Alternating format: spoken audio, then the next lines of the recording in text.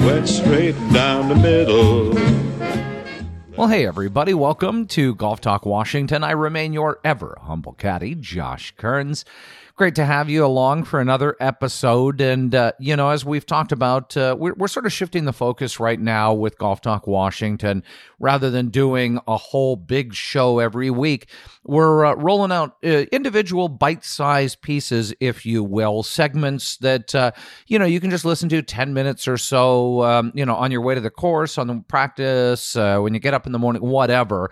And the big thing we're going to focus on for the rest of the summer, since so many of us are playing and having a hard time, in fact, finding places to play just because everybody is so busy right now. I mean, it's crazy. I'm talking to a number of courses, both public and private, and they're seeing record numbers of rounds because, we don't have Little League. We don't have a lot of vacations that we used to take. Some courses are doing over 1,000 rounds more in a month than they would normally do. And so it's getting harder to find a tee time, actually, especially at those peak times. So I'm trying to go around this summer and just, call out, first of all, I'll be totally honest because I'm selfish and I'm a weasel, trying to find places to play that, and maybe places that we haven't considered before. We all have sort of our favorites and the course right down the street or the ones we always gravitate to because, we may have an Okie card or whatever. But we have so much incredible daily fee golf around Western Washington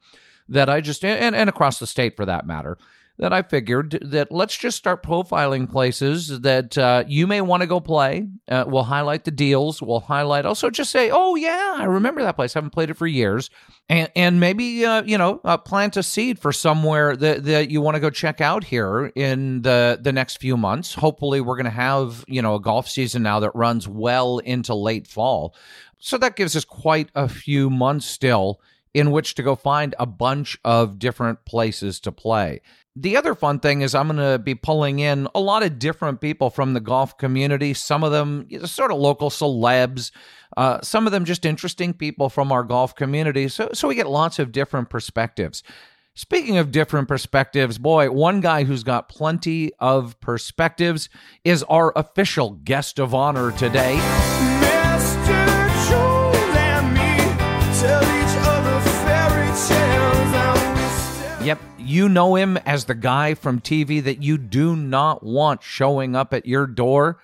Jesse Jones from KIRO 7, longtime award-winning investigative reporter. Jesse, a very passionate golfer. And, for those who've listened over the years, we've had him on a bunch of the shows. Jesse and I had a chance to go out and play Whitehorse over in Indianola, Kingston, across from Edmonds on the ferry. We had a fabulous day. Tell you about that in just a second. But before we get to that, I just want to call out briefly. I know, we want to keep politics and social issues and things out of golf, and this is our recreation, all that. But given everything that's gone on around racial inequity and all of the conversation about race in light of the George Floyd murder and everything that's blown up this summer, I pitched and I'm very grateful to Cascade Golfer magazine. They let me write an article about why there aren't more blacks in golf. And it's a pretty frank conversation about race, about bias, racism in golf. And it's told really through the voices of Jesse Jones and a couple of other great guys who I either know or got to know through this article, just sharing their experiences and some really key insights into what we can all do. Just to understand what it's like if you happen to be a person of color and you love the game of golf, but also maybe some steps we can take to just make things more equitable. So check it out. You can just, if you just Google, I'll put in the show notes a link to the article and to this edition of Cascade Golfer, or you can just Google Cascade Golfer magazine, Varsity Communications, and thanks to Brian Beakey, the editor, and Dick Stevens, the publisher, for letting us take this on. And check it out. And the magazine itself is fabulous. Little plug there. This month, they've got a great profile with Mariners manager Scott Service, a look at Eastern Washington golf offerings, and some other great features there. So check it out again, Cascade Golfer Magazine, and you can find a link to it in the show notes, as well as if you just Google Cascade Golfer Magazine, you'll find that. But we're here for the golf, and as mentioned, Mr. Jones, Jesse Jones, and I had a chance to go over to Whitehorse, and here's our recap. All right, Jesse. So we're getting back on the ferry. End of a fabulous day at Whitehorse. First and foremost, I got to tell you, how much fun was it today playing? I mean, if I had to sum this up in one word, I had a super good time. How about you? Super goods too, man. It was outstanding. It was a really, really good time. And I'm so happy that course is softened up from what it used to be, because if it would have been the old course, we would have had a real, real slog out there. But it was a good time, good company. It was awesome. Well, let's start with just, playing, going over to Whitehorse in general for people who haven't been over there in a long time or have never been. I love getting on the ferry, going across. There's something, it's like I can feel myself breathing when I come across, and you look at the Olympics are out and everything like that. It just feels like you're going somewhere special, even though it really is just a couple hours away. Yeah, I mean, it's really, really, nothing tells you more than you're in the Northwest than with your golf clubs on a ferry, you see the mountains, and you're going to go play a golf course on an island. It's unbelievable. The other good thing is that we were talking about playing Bethpage Black and going to New York, and that experience of being on the Long Island Railroad with your golf clubs and catching a cab and going up to Bethpage to play there. It's a similar experience that, you really get the feel of your location, and at the same time enjoying the very same game that we love. So let's talk about, first of all, the, first impressions you get there. Beautiful, beautiful practice facility, huge range, beautiful putting green. Bruce Christie, who has run the shop since, he's the director of golf, been there since the beginning. I mean, it really is it's a top-notch operation. The practice facility is top-notch. The one thing I will tell you about the place is that you better bring your putting game. And you go to a lot of golf courses and you're really not sure what the greens and the tee boxes are going to look like. I can guarantee you can go to about 90% of the private clubs in this town or in this region, and the greens and the tees are just the same at Whitehorse as you're going to get anywhere else. So we get out, first tee, beautiful. I love every single hole is a hole unto itself. There are no holes next to each other, and everything is its own little private little world. And number one, pretty straightforward, but it's got a lot of characters, and you realize this golf course, every hole has really unique character. I love what you said though about number one, straight away, hit a good drive, green's pretty welcoming, and then once you get to number two, it's like you thought it was going to be easy. Yeah, I mean, remember, I think it was Pete Dye that said the first hole is a gentleman's handshake. And it definitely is. And then that handshake moves right up to your throat when you get to the second hole. But then after that, the course has a really good rhythm to it that allows you to kind of, at least in the front nine, get your game going a bit. It starts with the par four. You move to a tougher par four after that, and then you get to a pretty wide open par five. So you can kind of let your game go. You get, if you're not able to go to that fabulous, fabulous driving range, you get to kind of hit your small bucket on the first 3 or 4 holes. And then you run into one of the toughest par threes anywhere. But it's a great design. Well, let's talk about, you mentioned Pete Dye. For those who don't know, Whitehorse was designed by his niece. I think, Cynthia, and you asked the question, has she done anything else? Or, it was like, did she make this super hard golf course and then that was it? They took away her privileges. But it's definitely got, even though it's been softened up, it's got the feel of like, you better put the ball in the right place in a lot of places. Or I didn't feel like it was penal, but it's the kind of thing where even if you barely miss the green, you don't have an easy up and down. There's swales and mounds and bunker. There's a lot of stuff going on everywhere. Yeah. And I'm glad they took a lot of the peril away from the fairways, because that's where a lot of the stuff was. There was some stuff near the greens, but the stuff that, the fairway bunkers and some of the mounding that they had really made it difficult, because those greens are, like you said, they're tough if you're off them. Now that they've softened the fairways, it's an easier shot to those greens, and then you have an opportunity to score.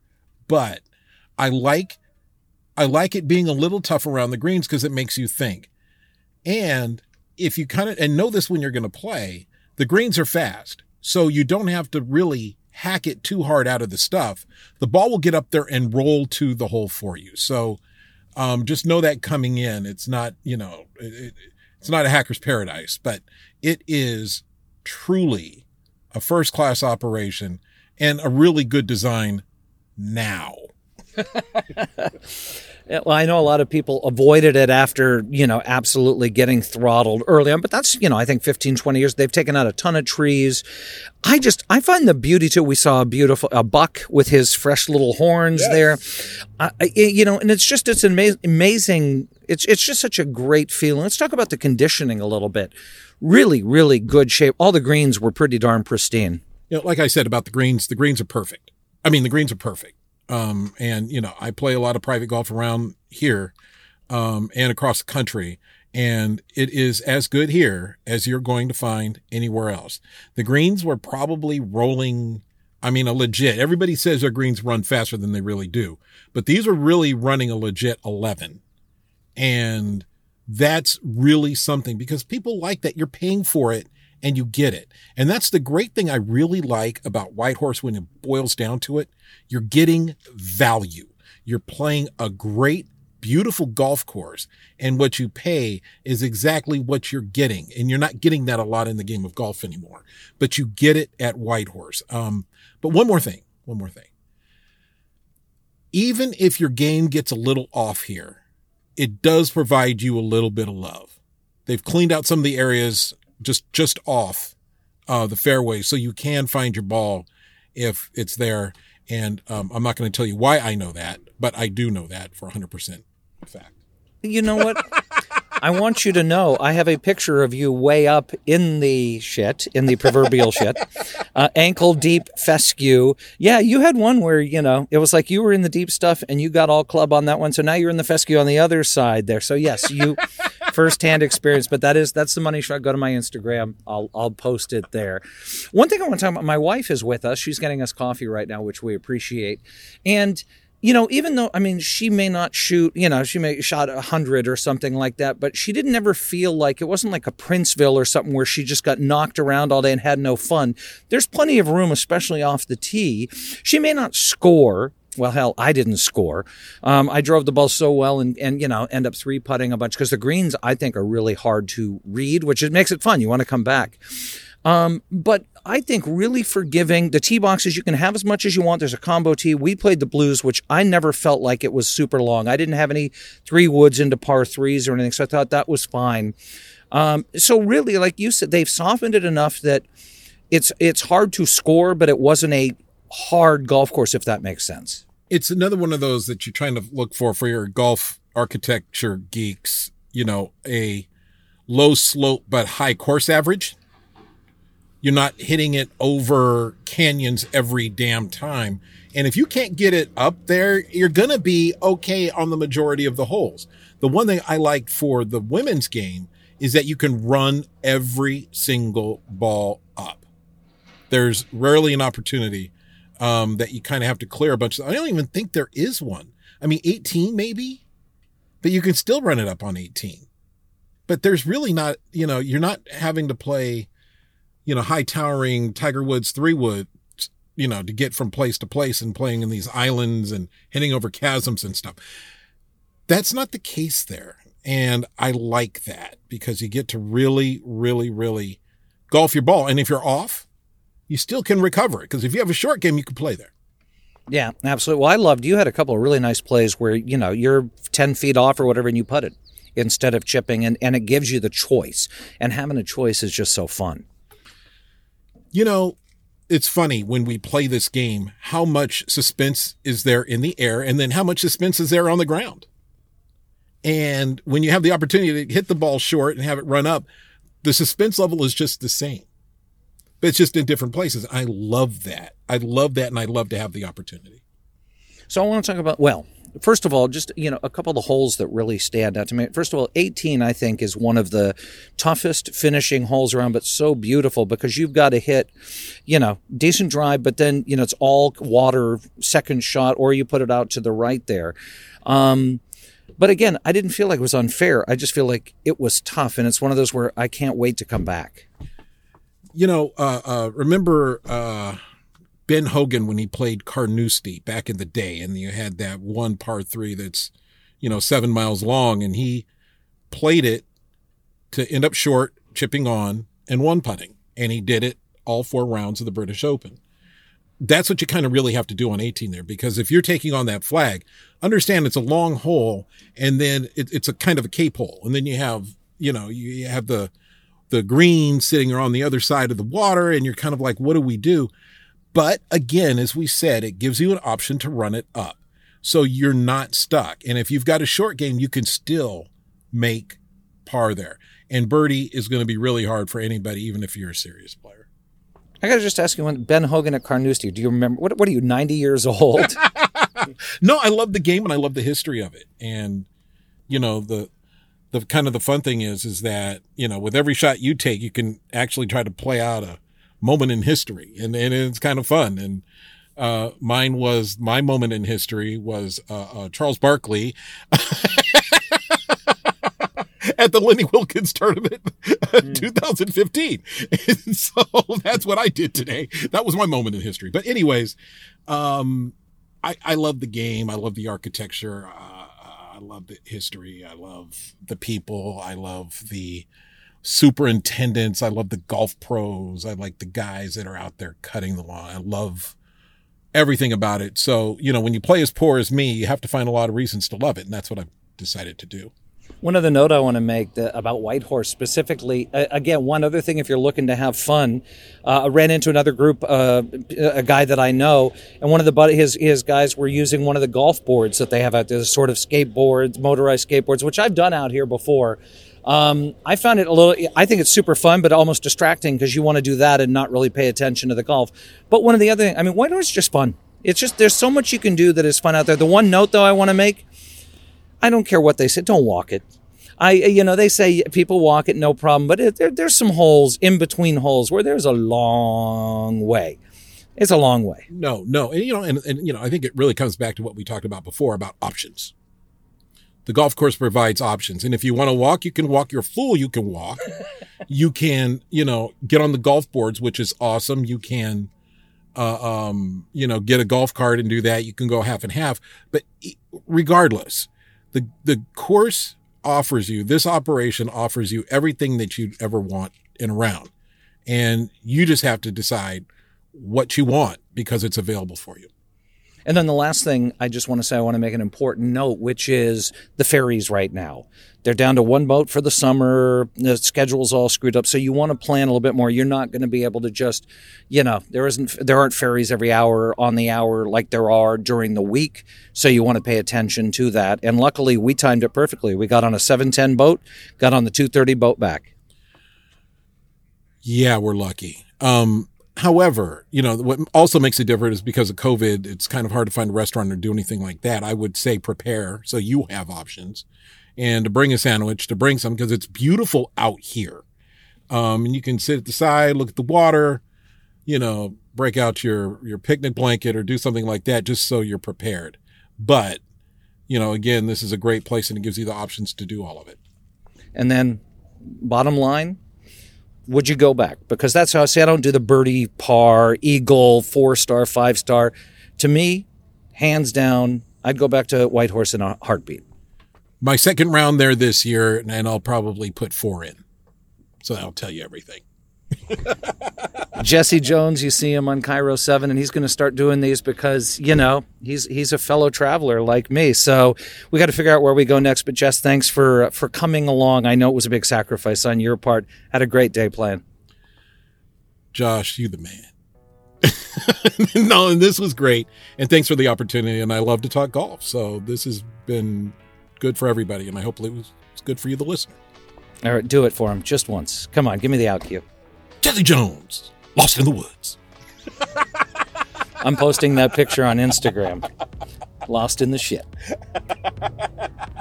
All right, Jesse Jones, Cairo 7. Again, if you see him coming, just run. You do not want any part of Jesse, unless it's on the golf course, then absolutely delightful. That's going to do it for this edition of Golf Talk Washington. I'm Josh Kearns. Thanks for listening. Hey, subscribe, then you'll get new episodes right into your podcast player whenever we put them out, and doing it once a week or more if I can. Like it, share it, leave a review, and drop me a line on social media. You can find me on Instagram, Twitter, Facebook, and maybe we can go out and play sometime. Perhaps I can get us out somewhere. So would love to hear from you.